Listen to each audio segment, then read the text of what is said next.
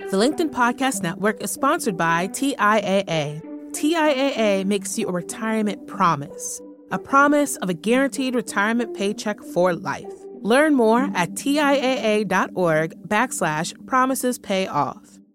LinkedIn News. From the news team at LinkedIn, I'm Jessi Hempel, and this is Hello Monday. So last month, the week my memoir was coming out, I walked into our office and there was a guy there who was there for another event. Now, he was also releasing a book, also his memoir, Christopher Reeves.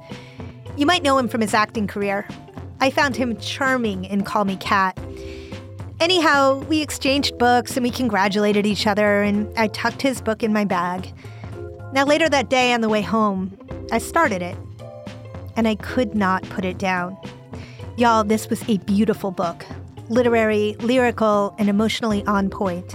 The title, Brown Enough. True stories about love, violence, the student loan crisis, Hollywood, race, familia, and making it in America. And yes, my memoir was about queerness, and his was about brownness. But they both explored similar complexities of identity. When I had really first settled into my soul that you could be more than one thing, literally, I fell in love. You can be more than one thing. And that related to race and my body and just me as an artist. I was like, we can be more than one thing. There isn't a box that can contain us. So I invited him into the studio to talk about his life and everything he has learned about how to be human in a brown body. This episode is about what we can do and what we can find when our answers lie outside binaries of this or that, black or white, when everything is possible and nothing is fair. It's about what's possible when we acknowledge our complexity and sit steeped in it. Isn't that what life asks of us? Chris's story starts on the night that he went to hear Ta-Nehisi Coates speak. Here's Chris.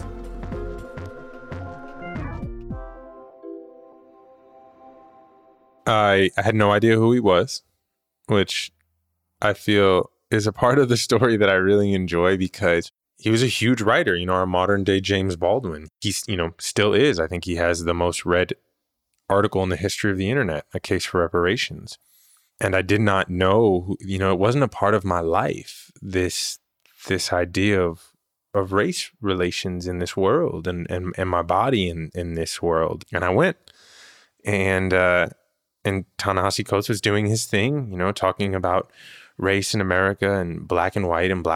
And this question time came and I was like, I think I'm going to raise my hand. I wish I raised my hand more as a child. I'm proud of my curiosity now as an adult that allows me to ask questions. And I said, in a black-white world, as a Dominican, Colombian, brown kid from Queens, where does that leave me in the conversation? And he said, not in it. And he said it very simply. And he said it very easily. I felt like a child reprimanded. Because, that was it. It was like, not in it. I didn't have a rebuttal. They took the mic from me. I sat down and my world changed. I felt shattered, which to me is a great feeling because it's not something you have to repair from. It's something that opens you up to something else. I think it's like you go through the shattering and you find more size, more growth, more life. And I thought of Queens. I thought of my neighborhood. I thought of Jackson Heights. I thought of my parents. I thought of my family. I thought of my friends. I thought of most of New York, and I said, oh, wait, so there's no brownness in this conversation of race in this black and white world? And that got me to thinking about everything in the middle, what it means to take up space in the middle, and as a Buddhist, the middle is so important. There's more space in the middle than there is everything else. There's no fixed endpoints, but yet we love our yes, no's, our right, wrong, our pass, fail, this, that, she, he. And so what does it look like to live in a more non-binary middle space? And I thought brownness was a beautiful way for me to explore that and my own brownness. I really love that. And I think that is what leapt out to me about your book, your ability to hold the both and the and, to speak about the nuance of what it is to be human and to be human in your skin in particular. There's this one part where early on you wrote, and I wrote it down, that you were exploring how to live within the system, to want things to change, but also to be complicit in the way that they are. And I wonder if you might talk to me a little bit about what you mean by that. Yeah, so maybe not everyone in this world, but many humans have their own sort of privilege. As a brown man, as a lighter skinned brown man, depending on how much sun I get, I have had the privilege to play, dance, and fit in a little bit everywhere. Tie that to my lessons on assimilation when I was a kid, tie that into my acting. Like I could hang out with the Upper East Side yuppies, and I could hang out with my homie in the Bronx, and then go down to Staten Island with my friend Tina, and then kick it in Jackson Heights or in Jamaica, Queens. Like I could sort of do it all, speak all the tongues, I say, not speak all the languages. And so I, at some point in writing this book and in living my life, I believe in radical honesty, radical accountability. How have I been also moving towards whiteness, which means survival, right? Which means getting ahead. And how have I been moving away from blackness? It means looking at my own blood. It means looking at my Dominican and Colombian roots, which have so much anti-blackness in them. Looking at all this and being honest about it and calling it for what it is. And that also goes to things like the climate, right? Like, which I order from Amazon Prime. And so I do that, but I also compost. And I want people to use less water, but every once in a while, there's nothing better than a bath. I think it's just all of it. Yeah. I really connected to that because I am a gay woman. I'm very heteronormative in appearance, and that gives me so much passing privilege. And I take advantage of that passing privilege all the time in little ways and in big ways and in ways that I wouldn't own publicly if you cornered me and asked me, but know that I should. And it felt to me that you too are exploring the ways in which a nuanced identity allows you to function within a system. And maybe that's okay. Maybe you can at the same time want things to be different and work for things to be different, and also recharge by relaxing a bit into a system that is willing to allow for your existence within its own. Yeah, I mean, there's 1,000 metaphors about that, right? Like you are in the world, but you are not of the world. But also, if you want to change the world, you have to understand the world. Yep. You have to hold space for yourself and hold space for others. Like there's all of Zen, right? All of it is like this and that. You can hold two opposing ideas in the mind at the same time. I've been trying this thing where when I'm going to have an interesting conversation with someone, I ask you all to suggest questions. We crowdsourced them together on LinkedIn. Anyhow, by far, our listeners were most excited to hear about one topic, colorism. Because everyone pretty much agreed that it's hard to talk about, but Chris tackles it directly. I don't know why it's hard to talk about. Maybe it scares people. That's why. Because you might see yourself. You might have to confront yourself. You might have to confront your family.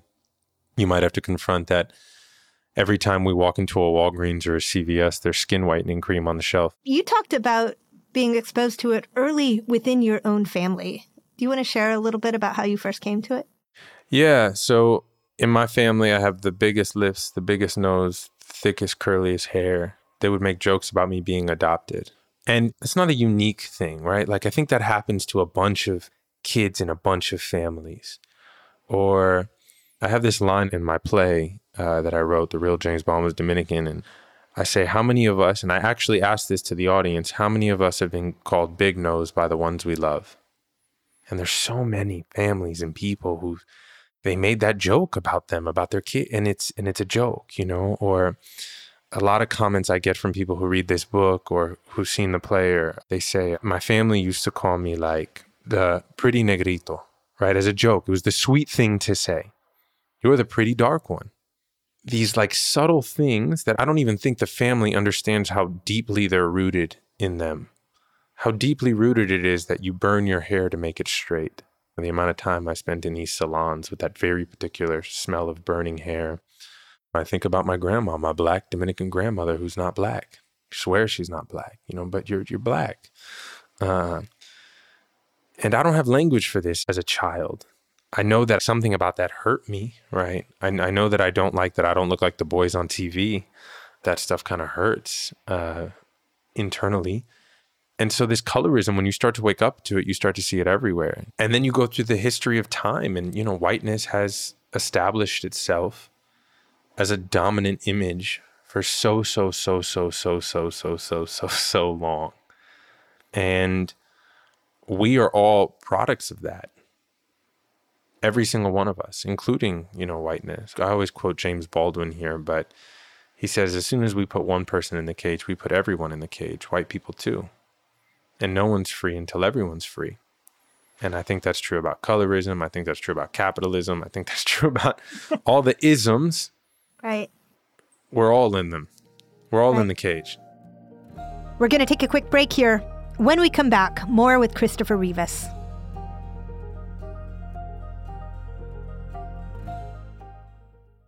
The LinkedIn Podcast Network is sponsored by TIAA. In the last 100 years, we've seen financial markets swing, new currencies come and go, decades of savings lost in days, all showing that a retirement plan without a guarantee, quite simply, isn't enough. So more than a retirement plan, TIAA makes you a retirement promise.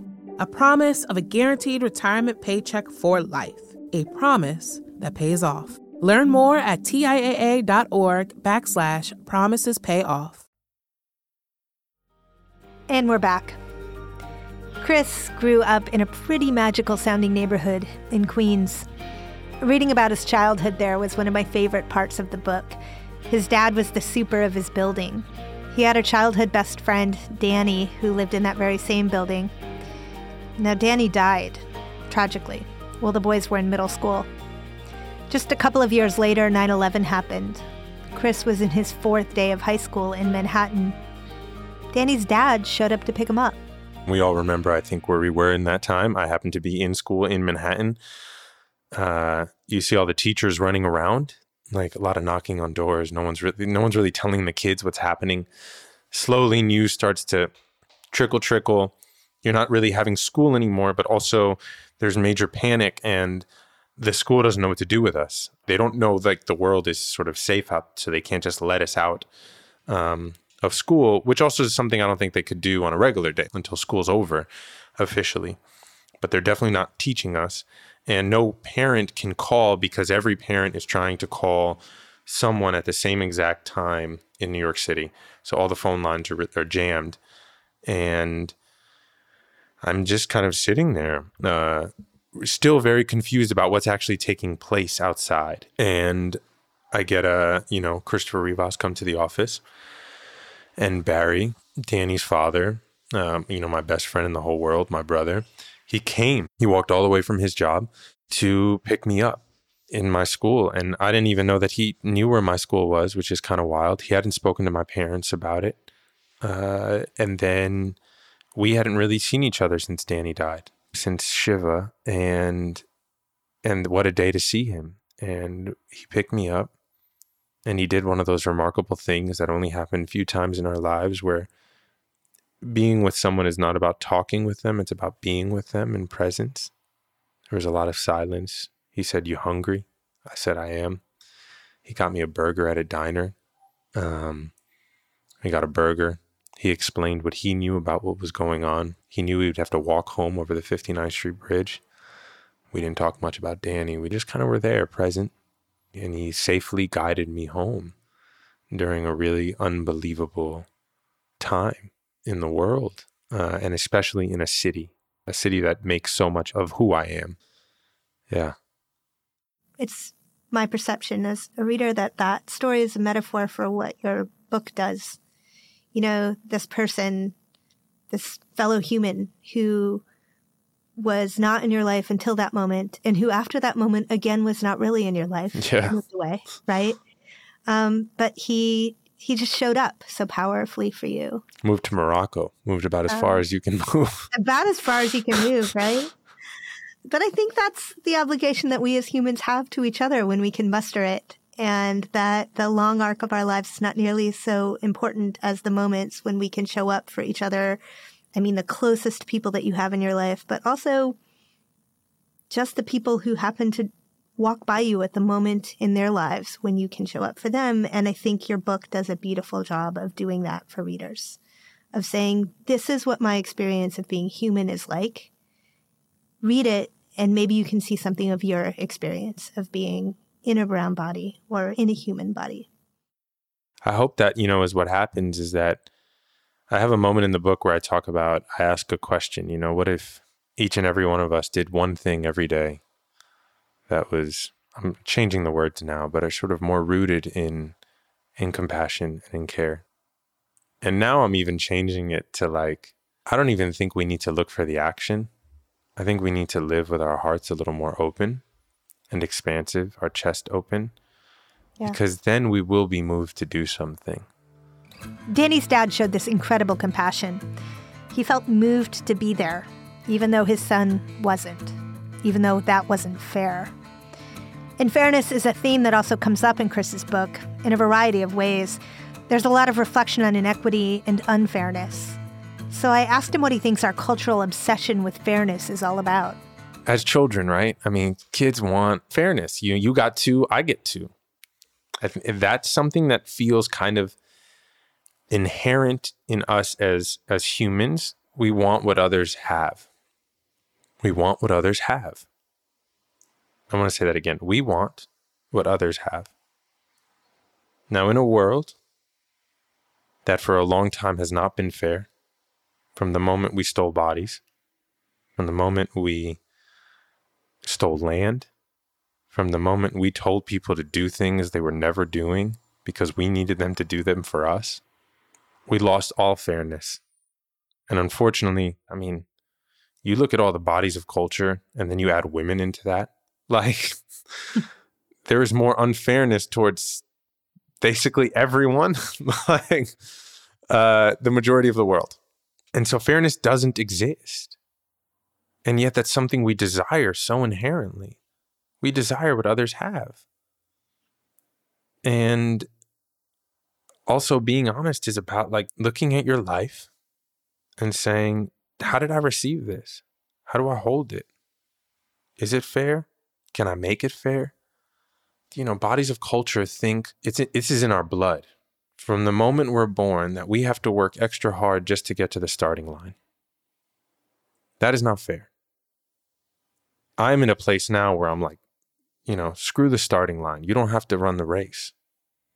The myth, the lie told you needed to run the race, which is they want you to run the race. They need you to run the race. But if you step back and you take up space and you're I'm not running this race, not for you. That is how you start to claim power. Well, it seems like what I hear you saying is that letting go of the idea that fairness is something to which to aspire allows you to step into what you uniquely have to offer and what you uniquely inherit. And I think here about your description of the myth of the American dream, right? This idea that we live in a meritocracy, that people are rewarded equally for their hard work. Anybody who listens to this show already knows that I believe that is a myth. But the American dream really did not serve you in some powerful ways in your adolescence. And yet, the thing that you wanted to be was an actor. And here I am talking to you, a successful actor. So how do you think about the American dream now? I stand by the chapter, the title of the book is The American Dream. I stand by that. America is the first pyramid scheme. I love that episode of Seinfeld that I talk about. George's dead wife, her parents come to visit, and he says he has a house in the Hamptons, and they know he doesn't have a house in the Hamptons, and he doesn't have a house in the Hamptons, but he's going to show them the house in the Hamptons. So they all get in the car to drive to the Hamptons, to a house that doesn't exist. And no one is saying that they all know there's no house in the Hamptons, but they keep going on the drive anyway. And I think that's the American dream. We're driving to a house that doesn't exist, but maybe it'll pop up. Maybe it'll just appear. The American dream is why my parents worked a 9 to 5 and then a 7 p.m. to a 3 a.m. to get their first house. The American dream is why they had a mortgage they couldn't afford. The American dream is credit cards. The American dream is an image sold to you, right? Again, not fair. Yeah. It is an image sold by a very particular set of person, but they say you can have this too, but they don't actually serve you in having it. And then you become, especially with student loans, which I think are criminal, asking a young person to absorb astronomical amounts of debt is a crime. And then you're doing it normally into families who don't have much financial education. My parents didn't know much about loans and compounded interest and FAFSA versus public versus private versus Pell versus... And yet they believed in the dream. We all did. My son has to go to college. He's got to be the first to get that degree. Yes. And so when I go and I get it and I fulfill this dream, then I'm punished. And yes, I did, quote unquote, I don't know if, make it's the word. I don't regret any of my decisions because I'm here with the ability to talk about them. But I know that if a young person asked me if they should go to college today, I would say there's options. Let's talk about it. There's options. Chris, I want to talk about student loan debt directly because you call out the amount of student loan debt you had when you were writing this book. Maybe it's what you still have, $244,000, I believe. Mm-hmm. I remember the number specifically because my wife has $240,000. So now I know of at least one person who has more than her. And it is a crippling mantle that you wear going forward. It impacts the financial decisions we make even now in our life, in our mid-40s. It sounds like it continues to really impact the decisions you make. And there's one part in the book where you say, I'm afraid to have children because of this. Do you still stand by that? I mean, now there's 37 reasons I'm afraid to have children. Crumbling economy, a planet that's on fire, lack of water, add that to the list. This world can sadden me at times and then also give me tremendous hope at times. We're having conversations like this that gives me hope. The messages I get about, this allowed me to say this and take up space or go by my real name as opposed to, my name is Malinali. I've been letting people call me Molly. That gives me hope. So am I afraid to have children because I don't want to pass on to them my student debt? Less so than when I wrote it. Because now I think, should I be given the opportunity and the mission of having a child, what I am preparing them for is so much bigger than debt. Yeah, no, that makes a lot of sense. How do you think about your loans now? Do they factor into the decisions that you make at this point in your life and your career? No, I mean, I'm very blessed. I'm blessed that I'm able to talk about them without shame. The book, the title has enough in it. And enoughness to me means you are enough right now. Your cup is full right here, right now. And you can't put no shame on my name. I am enough right here, right now with my $244,000 in student loan debt. And I can challenge this American system that I invested in and played the game because I love it, because I can't regret. I went to a school and I got this beautiful education and made great community, and it made me hustle and thrive and all of this. 3 years ago, Chris wrote an essay for the Modern Love column in the New York Times. You ever read that column? People try to sum up the truths they've learned about what it means to love. And wow, Chris captured something with this piece because it went viral. The title I had named it was, Please Don't Hate Me for Dating White Women. They changed it to, I broke up with her because she's white, which is what helped it become so clickbaity, and it worked. And so we published this piece in the Times, and it went insane. It got translated into a bunch of languages, went all over the world. And everyone and their mother, I got death threats, but I also got gratitude. I got marriage proposals. I got people ending their relationship of 14 years because they were finally able to have a conversation they haven't been able to have in 14 years. I got it all. And it was because this is a real thing. We are all in the cage, and we lack sometimes the tools to see the cage. And that's why I think art is so special.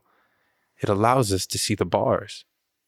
it allows us to see also the keys, and that we are both in the cage and outside of the cage, locking ourselves in and setting ourselves free. So that's what this piece did. It really opened so many doors of perception for people, myself included. Yeah. It's really important that we make space to sit in the spaces of I don't know, to sit in the spaces of complexity, to not have to have a fixed viewpoint and just be in that middle space. Our job is to keep creating those spaces. That was actor and author Christopher Rivas. Check out his memoir, Brown Enough, wherever books are sold. So this week, I want to talk about some of the themes that came up in the book. Specifically, at office hours, I want to talk about this struggle to feel like you're enough. So come join me on Wednesday afternoon at 3 p.m. Eastern. I will be there, as always, with our producer, Sarah Storm. We'll be on the LinkedIn news page, and if you're having trouble finding us, feel free to email us at hellomonday@linkedin.com, and we'll send you the link. Now, if you like the show, please follow and review it wherever you get your podcasts, and share it with a friend. Thanks so much. Hello Monday is a production of LinkedIn News. Sarah Storm produces our show with mixing by Joe DeGiorgi. Courtney Coop is head of original programming. Dave Pond is head of news production. Michaela Greer and Victoria Taylor welcome us for who we are. Our theme music was composed just for us by the mysterious Breakmaster Cylinder. Dan Roth is the editor-in-chief of LinkedIn. I'm Jessi Hempel. We'll be back next Monday. Thanks for listening. I just got back from the Deep South on these little book tours, and, some 70-year-old woman in Mississippi told me that the book helped her connect to her 8-year-old transgender grandchild. And, not to be totally corny, but that is the only marker of success that gives me any fulfillment or desire to write again. It's not corny. I mean, that's exactly what fills my cup, is when you're actually engaging, because the whole reason I make art is I don't actually think art exists without the other person. And so those moments, I am right there with you. They charge the battery.